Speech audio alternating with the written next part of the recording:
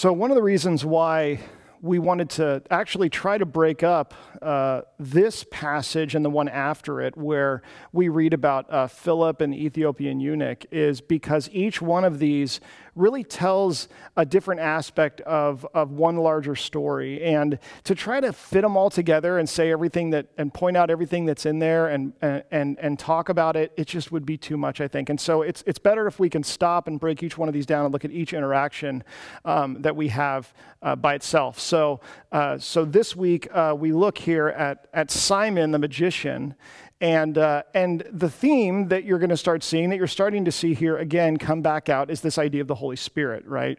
The Holy Spirit is what empowers everybody to do what they do. One of the things in Acts that you're probably going to get sick of in this series is pastor analogies about the Holy Spirit, because as you read these accounts and as you think about what it was like for these people, you keep going back to thinking, what would it have been like to try to tell someone about Jesus, about the gospel, about the good news without the help of the Holy Spirit, and how, because you see how much it empowered what it was that they did. It makes me think about times where you just have these things that totally change and make everything easier. I honestly, when I think about what that is like for me, I think back to when I got my first car. Because for those of you who are younger and you got your first car recently, or those of you who remember back when that was, what that was like, there's a huge difference between having your own car and not having your own car. I mean, it is a big difference to also just get your license and get to drive your parents' car and not even have your license. But when you have your own car, and man, we were talking around the office this week, and we had some pretty janky, beat up old cars, but they were our first cars. I had a Suzuki Samurai that I totaled on the first day that I got it. Ellie's dad gave it to me, and he said, "Don't drive my daughter in this, it's not safe." So I said, "Oh, okay." Obviously not trying to kill me or anything. And then I totaled it, and then I got another car that I saved up for, and it was a brown hatchback Mazda 626, and it was glorious. And my life before this car and my life after this car were two completely different lives. Going to work, going to school, going out with my friends, being able to do anything, everything completely changed when I got a car, because all of a sudden things that were so difficult and so impossible to do, that took so much planning and so much begging and so much getting other people together to help me out, it all just changed to be easy to do, because I could get in my car and I could just drive there myself. I could go there myself. I remember sometimes just sitting thinking, where can I go in this car? What can I do? Because the possibilities are endless, right? And then I learned about how much gas costs, and I stopped driving everywhere. But it's similar to these things that you have in your life that basically open up the doors for all of the opportunity that you really wanted. And when you look at the Holy Spirit in Acts, that's really what the Holy Spirit does. The Holy Spirit empowers the apostles so that when they go out and they preach the gospel, they're not just one in a crowd of many who are talking about what's true and what's real. They are the guys with the power to do the miraculous things that show people this person really is from God.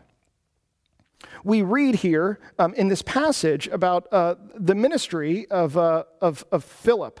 And as Philip is going around proclaiming Christ in all of Samaria, he runs into this guy, Simon the magician. Now, Simon the magician is such an incredible character in the New Testament, really. I mean, his name is Simon the magician, right? So honestly, I don't think that it's exaggerating to say that if you want to think of what this guy was like, think about somebody today with a brand, right? This is a very big deal today. When you want to, it's possible to start a business or start at least earning income by developing a brand for yourself, even if you don't do much. You can do that. You can use social media, you can use connections with other people, and you can just become a brand. Your name can become bigger than just you. And next thing you know, you see it on Instagram, you see it on Facebook, you see it on other stuff. People can, they give you stuff and you can promote it. They give you money. Then right now is the era of being famous for doing nothing and without actually doing something. Famous simply because You're famous. And so Simon was a magician, and what that means is that he would use things like astrology, fortune telling. He would use these kinds of skills, and he would use them in such a way that it made people believe that this guy was a prophet. In fact, when it says here in the beginning of this passage about Simon, in verse 9, it says, saying that he himself was somebody great. It says there was a man named Simon. He had previously practiced magic in the city. And it says he amazed the people of Samaria, saying that he himself was somebody great. That language, he being somebody great, that term somebody great, that is actually exactly what is said several chapters ago when Gamaliel is talking about the apostles and about, do you remember back when the apostles are preaching and the Pharisees get together and he says, listen guys, do you remember those guys who came and they made a big deal and they made their name great and everybody thought they were a big deal, they had followers, and then what happened, right? They died, they faded away into nothingness, right? So if this is of God, then we don't want to be in its way because it'll last, and if it's not of God, it'll fail. He was specifically talking about guys like Simon the magician. Simon the magician is one of those kinds of people. He is someone who shows up on the scene and is proclaiming something having to do with the Jewish God. He's saying something to gain followers. And so he's not just a magician for the sake of being a magician, but Simon the magician is like a name, okay? So this is what Simon probably would look like, okay? So this is him. This is Simon the magician, and he goes out and he does his astrology, he does his fortune telling, he does his astrological readings, and he does all this stuff, and then he talks about God. He talks about some things having to do with the Hebrew faith, and people are amazed at him, and they think he's great, and they say this guy knows what he's talking about. So he had people following him. So Simon the magician is out there to basically make himself known. In fact, in the way these people talk in the Jewish community, these guys were known as people who they weren't out there to get God's name to be proclaimed. They weren't interested in glorifying and magnifying Yahweh. They weren't interested in seeing more people come to the Jewish faith. Not really. What everybody kind of knew about these guys was these guys were in it for themselves, right? This was all about Simon the magician and how great his name is and making a place for himself in history and in the world and getting followers as he did that. That's how they saw guys like this. And so Simon comes and he asks for the most unusual thing ever, right? He says, after he is persuaded by Philip, and what's interesting, what's really incredible about this passage is if there's any part of us that thinks, well, the only reason anybody ever believed in these guys was because of the great, powerful, amazing things that they did, right? Because isn't that what they did? They did all this crazy stuff. Well, what we see here is that Simon comes to believe Peter simply because of the words that he preaches, right? We read that Peter preaches to him. It says in verse 12, but when they believed Philip as he preached good news about the kingdom of God and the name of Jesus Christ, they were baptized, both men and women. Even Simon himself believed. And after being baptized, he was continued with Philip. After seeing signs and great miracles performed, he was amazed. So he started out by believing because he heard the gospel message and he was like, I hear something in this that is convincing. And then he comes to believe. Simon, the magician, the man who's in it for himself, the man who's all about making his own name great and essentially is competing with the gospel. He's competing with his own message and his own group of people and his own agenda, right? He becomes a Christian. That's awesome.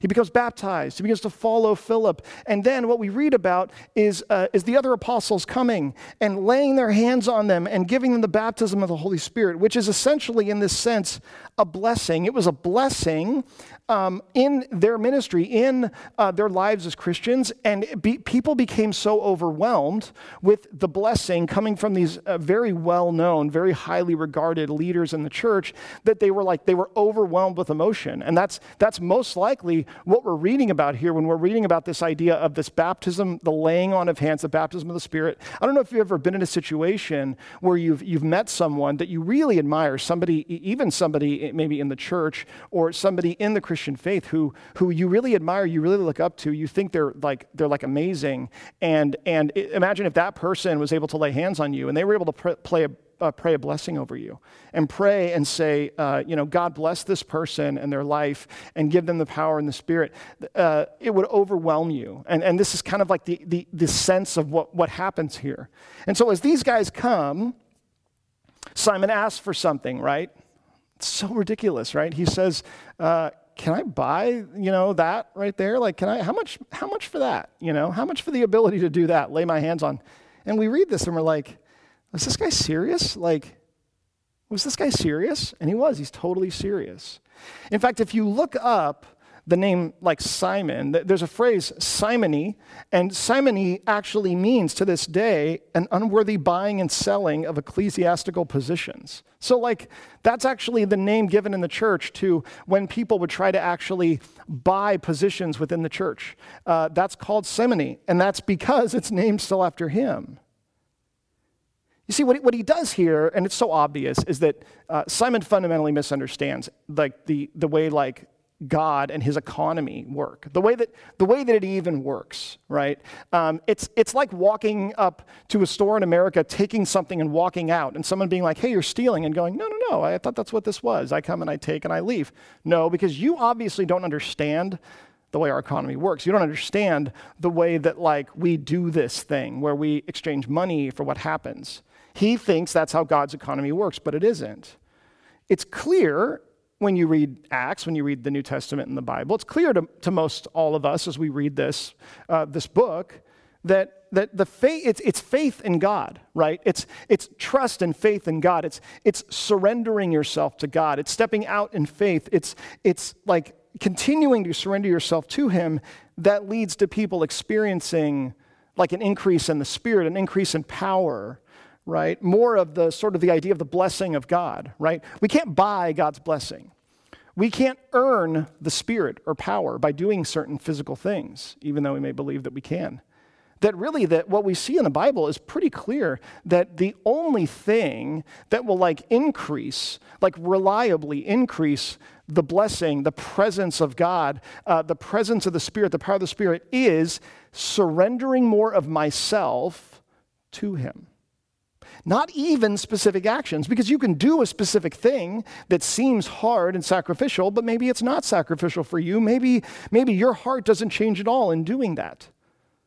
It is only through stepping out in faith, continuing to depend on God, continuing to kind of give over more of ourselves to Christ that we experience the Spirit, that we experience the blessing of God.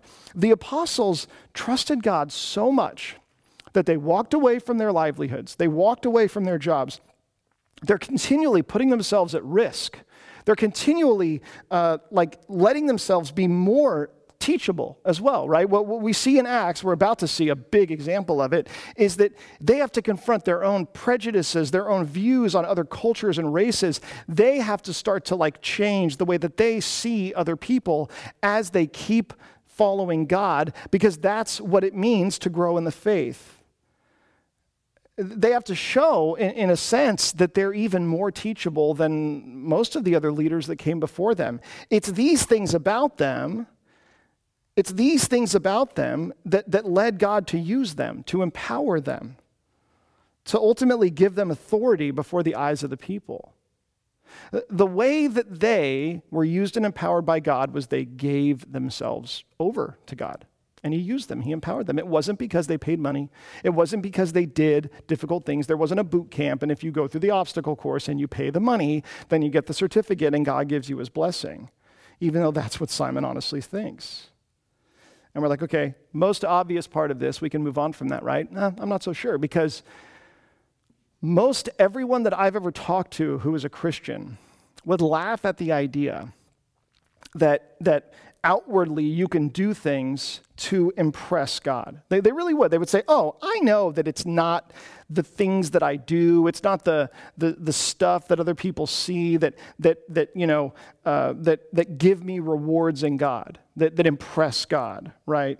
I know that it's not the outward manifestations of my faith that he rewards. It's not like I've satisfied some requirement in his favor on me. I get it. I know. I can't do, that stuff, and that's not what God wants from me.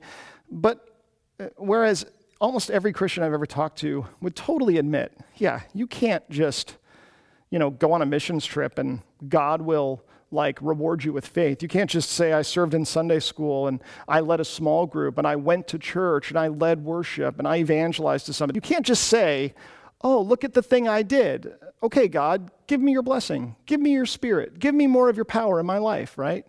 Well, we know that that's not really how it works, right? We would say that anytime anybody asked us. But even though most of the people that I've ever talked to who are Christians believe that, would say that, I also kind of feel like most of the people I've ever talked to don't totally believe that. Or maybe we need to be reminded of it a lot, is the case. Because we actually do end up falling in these patterns and these traps again and again of thinking, and it's obvious when we go through trial, right? When you go through trial and life starts to fall apart, what is one of the first things we think? We go, God, how could you let this happen to me, of all people? After all the things I've done for you, right? After all the things I've said for you, after all the ways that I've served for you, God, don't you want someone like me to not have to go through this trial, this pain, this suffering, this difficulty, God? Think about how faithful I've been to you. Well, okay, how do I know I've been faithful? Well, how long I've been attending church. I'm a leader in people's minds, right? I was willing to lead this person. I was willing to evangelize to that person. I pray. I read my Bible. I go on serving missions trips. I get up and I lead worship, for other people. God, I do these things. I've done all these things for you. Why this? Isn't it true that those situations, they do kind of end up revealing some of why we do the things we do? It may not even be that we do those things, physical things, because we're trying to earn something. And yet, after we do those things, we kind of feel like, I probably earned something though, right? I probably scored some points. Almost no Christian I've ever talked to would say that they think doing these things will earn God's favor, but I still think most of us kind of think that they do. And the reason I say this is because what we do think that we can do to obtain God's favor and love could be done by a complete imposter, right? A person could walk into a church and they could say all the right things, they could attend all the right things, they could serve in the right ways, they could give money, they could go serve on a missions field, they could sing beautifully, they can raise their hands and close their eyes, and they can do all of those things outwardly and yet not mean it inwardly, right? There's something else that has to happen. Simon's problem is such a weird one. He sees God's blessing and his gifts. He sees this authority that these guys have to do great things in his name. And he basically is saying, God, don't you want me, somebody with the reputation I have, to have the ability to do this thing? Don't you think you want to give me this gift? And he literally thinks you can pay money for it. He thinks the Holy Spirit, the power of the Spirit, is something that if you pay for it, you can have it, and it can somehow improve your life. How does this even make sense to him? I honestly think that this is one of the biggest things when you read this passage. You go, how does this even make sense to Simon? Does this guy not know how this works? He has become a believer. He has been baptized.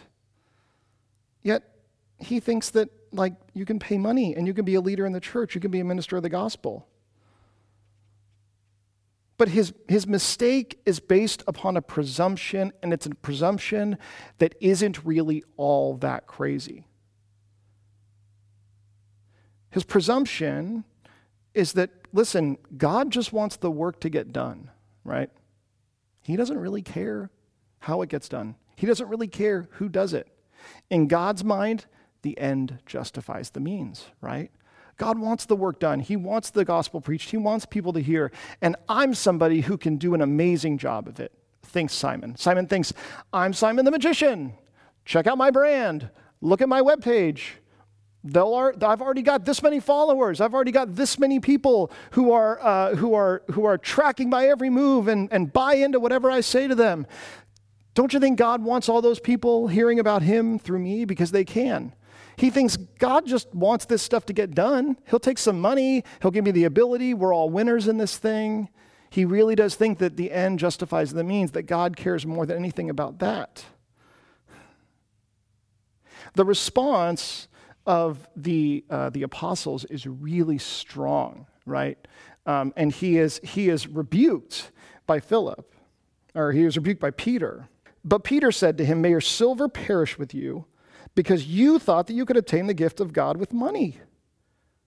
He says, "Repent therefore of this wickedness of yours, and pray to the Lord that if possible the intent of your heart may be forgiven you. For I see that you are in the gall of bitterness and in the bond of iniquity." So the response to him is, first of all, they're pointing out like exactly what's wrong in this guy's heart. They're saying, we're not going to pull any punches here. The gall of bitterness and iniquity, there's two things that this gall of bitterness thing could refer to, and it may actually mean both. One is envy. The gall of bitterness is the idea of like, you are overwhelmed with a desire for something and it's not good and it's growing in you. This gall thing, it's like it's a bitter, there's a plant that grows up inside of something and it's like a bitter tasting plant and it spreads. And so they're either saying, you've got this thing inside of you that's growing and it's bitter and it's gross and it's distasteful and we see it and we're like, ugh. Gross. And they're saying that's your desire for like the Spirit of God is coming from this bitter place. So you're wanting something good, but it is coming out of such a messed up place in you that you need to understand that. And they're also saying like, and you have iniquity, and iniquity is just straight up sin. They're like, what you want, as good as it seems, as noble as it seems, as much as the end seems like it could justify the means, they're like, we're going to call out exactly what we see, that this is sin. Is it possible that people can be motivated by selfish and evil things and still want something that's good? Well, if you ever do what these apostles do, if you ever proclaim the gospel and share it with other people, the goodness that comes in Jesus and the joy found in him, the hope found in him compared to the hopelessness that is in life outside of him, then you probably have come across somebody who probably does want the things that God gives, that he offers, but not having anything to do with wanting God. In fact, for many, when you look at this passage, I know when I do, one of the first things I think of is like, have I sold the gospel this way to people? Have I actually characterized it as something that, hey, this will make your life better. This will fix your problems. It's a good thing. And whatever it takes to get you into a new relationship with Jesus today, I'm willing to do it, right? Half off today, 0% APR, right? Whatever it takes. I mean, you think about like these things that we do, and the motivation behind it is totally off, and yet the thing itself, right? Like, I don't know why this is what comes to my head, and I'm sorry, it's been a crazy week maybe, and that's what it is. But I think about like sometimes you see people at like celebrities at movie premieres and stuff, and they're like go on the red carpet or whatever, and they like sign people's autographs, right? And people are freaking out. They're like, oh, I love you. And they go and they sign their autograph and they sign their face and they sign their baby and stuff. And then you ever see where there's like a person and they have like 20 things for the person to sign, and they're just like, here we go. And the guy like signs it and he goes, here you go. The guy signs it, here you go, signs it. And these people, they're literally there for one reason only, to make money, right? They're taking this person's signature and they're putting this thing that they signed on eBay or something, and they're selling it and making money, right? And sometimes you'll see these people, these celebrities, like lose it, be like, get out of here! I'm not going to sign these things for you, you know. And sometimes they try to be nice and they just try to do it because they're like, hey, if it can make you some money, whatever, I don't care, right? But it's like doing this thing that is supposed to say to the person, like, hey, I'm a huge fan of yours, and I really think this is great and valuable, and oh my gosh, I'm never going to wash this baby's face off or something, right? That's like the right motivation, and the wrong one is sign this, thanks, I'm going to go make some money, right? that you can actually be doing something that is supposed to be about one thing and do it for the completely other reason, and it actually does kind of kill the purpose of the whole thing. I mean, I think there's like a million examples of this. There's so many examples, and probably every single one of them is better than the one I just gave. But that's what you get on a Wednesday, right? It's better than nothing, as we say. Something's better than nothing. So they say to him, you have this bitterness and this iniquity inside of you, Simon, even though you want something that seems good and you see the value in it, you see there's power in it and it's going to change lives, especially yours. You want it for the wrong reasons. And so they call him out for his sin. And then they kind of tell him, if you don't repent, then bad things are going to happen to you because of what's going on in your heart.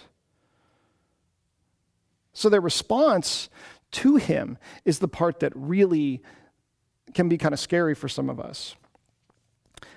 They say to him in verse 21, they say, you have neither part nor lot in this matter, for your heart is not right before God. Let me tell you why that is something that should have us. Well, I want to take a second and talk about this because I think it's really important and it's really easy to get it wrong. Not because it's complicated in the Bible, but because our own thinking can really mess this up. So when I hear about Simon basically wanting something good, but for the wrong reasons, honestly, one of my first thoughts is, I mean, who does have perfect intentions, right? I mean, who really wants God? Who really wants Jesus? Who really wants faith with 100% pure motives? Now, you may be hearing that thinking, well, I do. I mean, Pastor Ed, you're a terrible guy. In fact, why are you even a pastor if that's how you feel? Well, I'll tell you why. Because one of the things that I've realized in my life as I've grown is that times when I thought my intentions were totally pure, they weren't. I go, oh, wait a second, I really wanted that, or I kind of saw this benefit. And the way I learned that is when I realize that I'm not going to get that thing I thought, and I have to reevaluate. Right?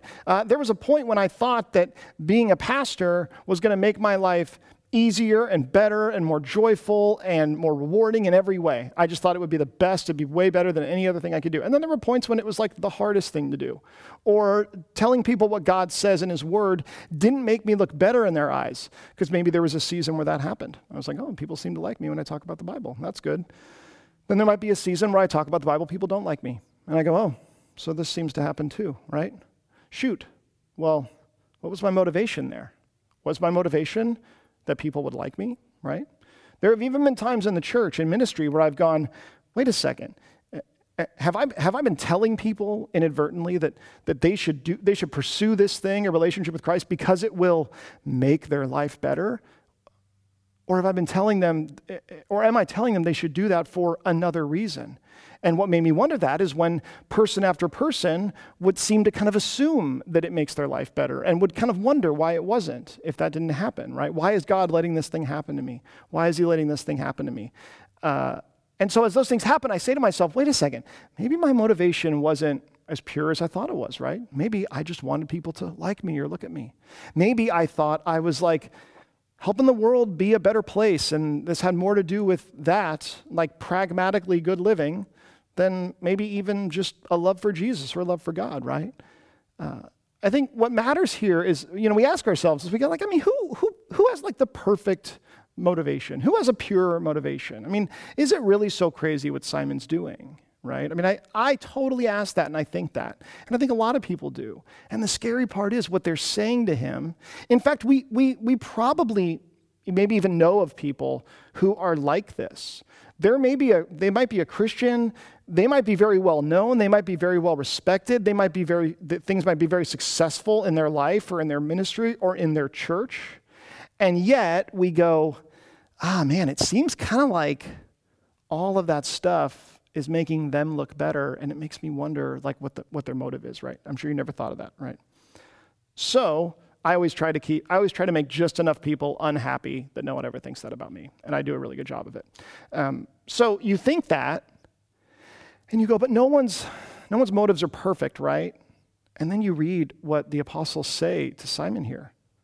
And what they say to him is, he says, you have neither part nor lot in this matter, for your heart is not right before God. What he's saying to him is, he's saying, because your heart is not right, it's not like at the end you're gonna get something, like, okay, you can have a part of the blessing of what God's doing. You would get more if your motives were more pure, but they're not, so you'll have to settle for not as much, but still some. No, he says, you get neither part or lot because your heart is impure in seeking after it.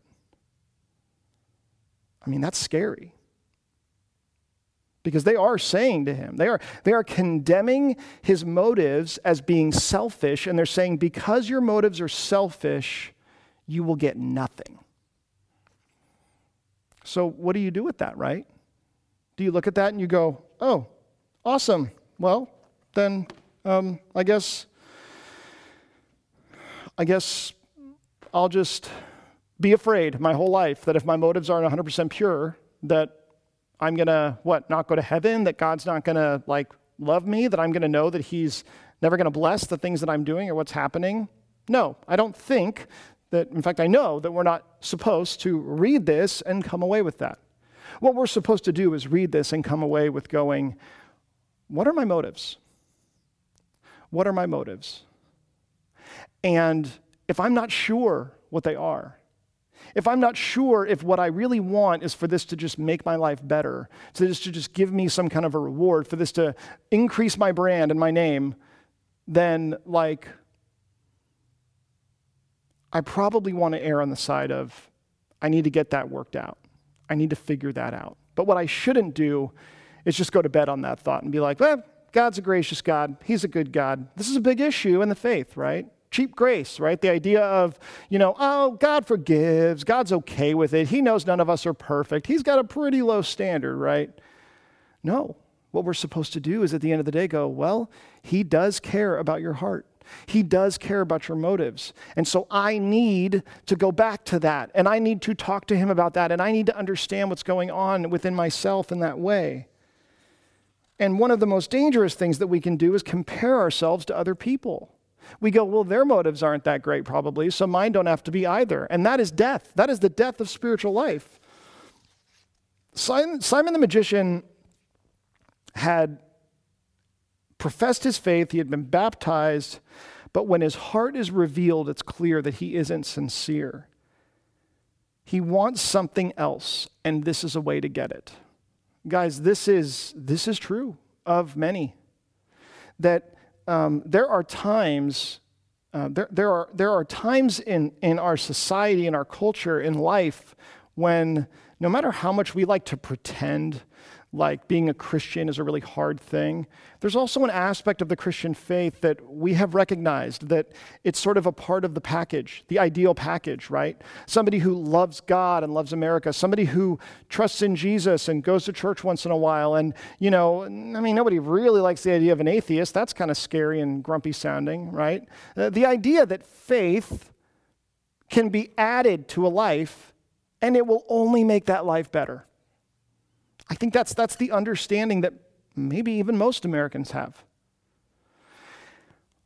Faith is like an add-on to some product that you buy, and it automatically makes it better, right? It's like going from VCR to VCR Plus, and all of a sudden it's better. Gosh, what a great reference. This says something about the sort of celebrity Christian culture that we sometimes see that lifts up people who are famous and well-known, and these people are also Christians. We assume that God's image is kind of hurting, and so we think God's image needs all the help it can get. God could use a couple of these Christian celebrities, a couple of these famous, Simon the magician. We think we need a little bit more than, okay, Kirk Cameron's getting a little old. Tim Tebow, he was good, but now he's kind of starting to fade a little bit. Then we find out we get Chip and Joanna Gaines. That's pretty good. We get them in the draft. They're good. They're really good. They've given shiplap, right? Look at this. This is their legacy. See, very spiritual, very holy. A whole new meaning. We've got the Duck Dynasty guys, right? We've got some people who are like. It's agreed upon in our country, for the most part, it's agreed upon that they're pretty great. They're just pretty great people. And look, they're Christians, and they're not ashamed of it. And we think that's something God wants. That's something that really helps out with his name. We'll take them. But then you see the dark side of that. In the last year, Joshua Harris, the author of this very well-known book, When I Was Younger, I Kissed Dating Goodbye, and Jonathan Steingard, the lead singer of this Christian band, Hawk Nelson, they both came out in the last year and said that they don't believe in God anymore. They don't believe in God, that they're atheists or agnostic. And one of the things they cite as why they don't believe is this sort of feeling of being disenfranchised and disillusioned because of like the way that being a Christian and being beloved by others was mixed together. They saw some of their own false motivations, but they also saw, and this is key, they saw how rewarding it could be for them to be a Christian, to be a part of this sort of celebrity Christian culture. Simon is saying, hey guys, listen, it doesn't matter why I want it, okay? Let's not worry about why I want it. Don't you want to build on this reputation that I have so that I can spread the word? Do you have any idea what you could be building on here with this brand that I've developed? And apparently they don't. Because maybe it's better to have a smaller platform and to have the focus actually be on God rather than a bigger platform where people will always walk away and go, I really like that person. I love that they love God too. Don't you love that? I know, I love that too. I really think that's great. I love that person, right? That instead of walking away and saying, man, they're so great, man, they're so awesome, and they're a Christian, I like that too, that you would walk away and say, God's name is bigger in my mind. God's holiness is bigger in my mind. It's not necessarily them that's bigger, their name that's grown in my mind. Simon honestly thinks that this is a win-win. If I give you money, you'll give me the Spirit. And what he wants is he wants the ability that the apostles have. So he wants the ability to be an apostle. He doesn't just want the power to do magic. He wants the ability to be an apostle so that he could go and he could actually make his own disciples. He can spread the gospel himself and build on this thing. And he thinks, why wouldn't God want that? Why wouldn't God want to give me that for a little bit of cash, right? Because ultimately, that's not what God is interested in using. It is so easy to see, it's so easy to mix up what a life with God can bring us. I think that, I know personally that a life with God brings such tremendous power and transformation, that it brings such tremendous joy and fulfillment. I know that these things happen in the life of a person who loves God and follows him, but I also know that these things are not alone reasons to follow God, to say, I want to have a lot of joy. I want to have a better life. I want to be a better person. I want to complete the package, and this is the way that I do it. And none experience this power, this transformation more than the leaders of the church because we see it in people's lives again and again and again. And so it's easy for us to mistake the life of God as one that simply gets us closer to the life that we already want. Because, that would be pretty good, right?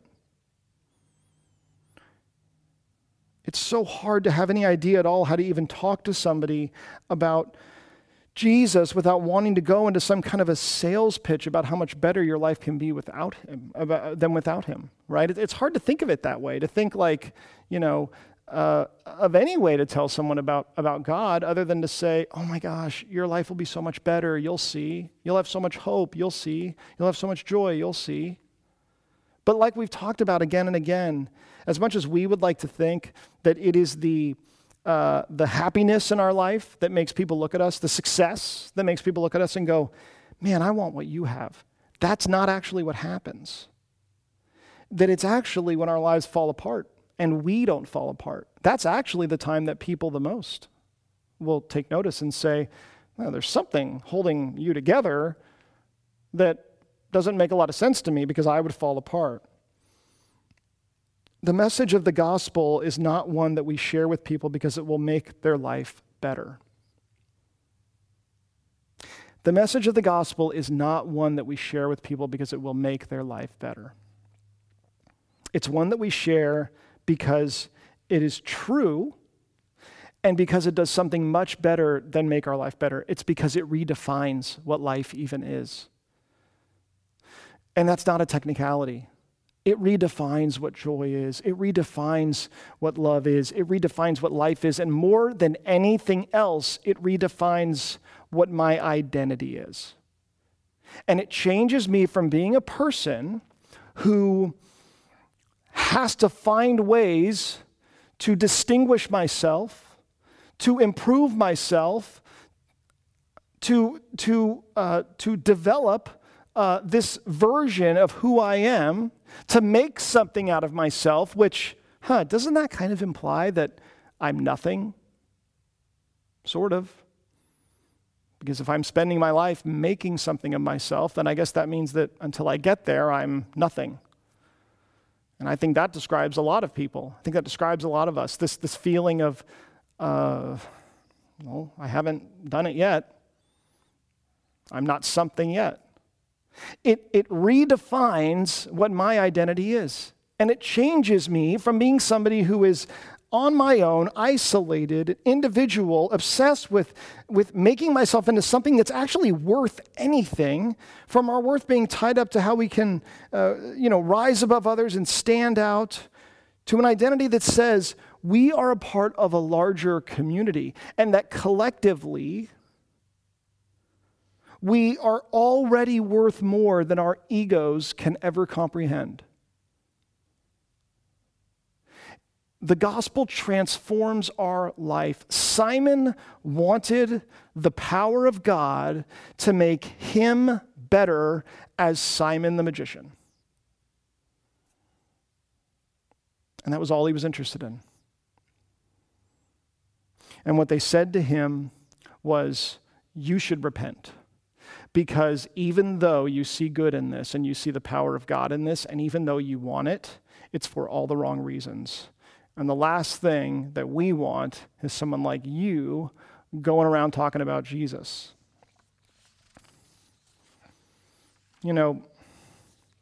Last week at the family meeting, we kind of celebrated Pastor Dave, and I'm very much looking forward to when we can actually have a huge party for Pastor Dave. But we celebrated him, and as we did that, I've been thinking so much about Pastor Dave, and it was so like one of the things I like to think about with Pastor Dave. One of the things I like to think about Pastor Dave, as I just sit there sometimes and think about him. Believe me, I do that more than you think. Is I not in a creepy way. I like to think about, in the 33 years that he's been in ministry, how many people he's impacted, how many people that his efforts at creating a worshipful place week after week, how many people have connected with God because of that, right? I mean, to go out in the parking lot last week and to see the choir out there, everybody distanced apart with masks on and signs and stuff, and wanting to do anything they can to show, Pastor Dave, it's meant so much to us what you've done with your life, devoting your life to helping us worship God more. Just to think about all of the people that aren't standing out there, right? All of you, right, who weren't there but are like affected by it. And I say that because, especially when it comes to music, especially when it comes to artistic endeavors, and if you are a musical person, you know exactly what this is like. You know exactly how it feels, right? To be good at something creatively, to have other people tell you you're good at that thing creatively. And the desire that gives you to want to use that thing to distinguish yourself, right? To make your own name great, to be fulfilled yourself, to go, everybody loves this about me, and so what can I do to enhance my reputation, my name, my brand in the world? And so for someone to do what Pastor Dave has done, to say, I'm going to dedicate my whole life, my whole adult life, to helping people worship God, that it's not glorious.